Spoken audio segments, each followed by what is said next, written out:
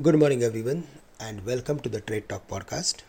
Today, let's start with global markets as there is hardly any major event to talk about on the domestic front. US equities on Wednesday close with stupendous gains on hopes of easing US inflation.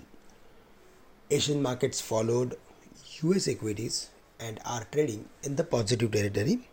Singapore Nifty is up 50 points. Although Indian currency is gaining day by day, FIs are consistently selling in Indian equities, which is a big disconnect. Most of the time, whenever we saw gains for Indian currency, at the same time, we also saw FIs buying interest in the equities. So this time it is something which is disconnecting, and that's the reason the markets are turning more and more volatile. Also today, several key events like CPI inflation, IIP numbers, and the IT giants Q3 results will be revealed after trading hours, which will keep the market volatile within the broader trading range. So 17,750 is acting as major support for the market, and on the higher side 18,270 is the level to watch out for. But in between, 18,000 is also acting as the psychological resistance for the market, and around those levels we are seeing some selling pressure or liquidation. So we need to see that today the market manages to surpass 18,000 or not. However, it has multiple resistance at every 50 points higher.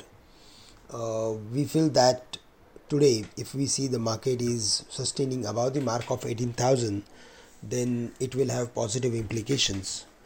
Otherwise, we may see the markets to trade at the lower boundary of the entire range, and on the dismissal of the 17,750, we can expect a slide toward 17,500 or 300.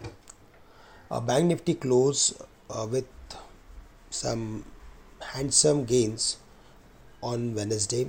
The formation was also quite encouraging, but at the same time, yesterday's lowest level going to act as crucial support level for the Bank Nifty, and on the dismissal of that, we can expect a decline towards 41,500. So 41,800, 41,750 going to act as major support for the day for the Bank Nifty, and resistance would be 42,500.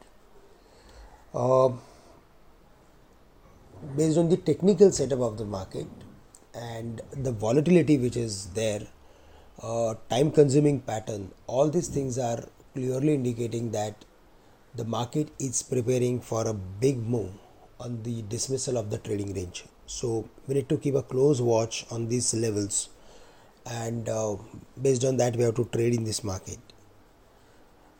Again, we are going to focus on metals, BFSI, as well as a few IT companies, and capital goods and engineering stocks should also be on the radar.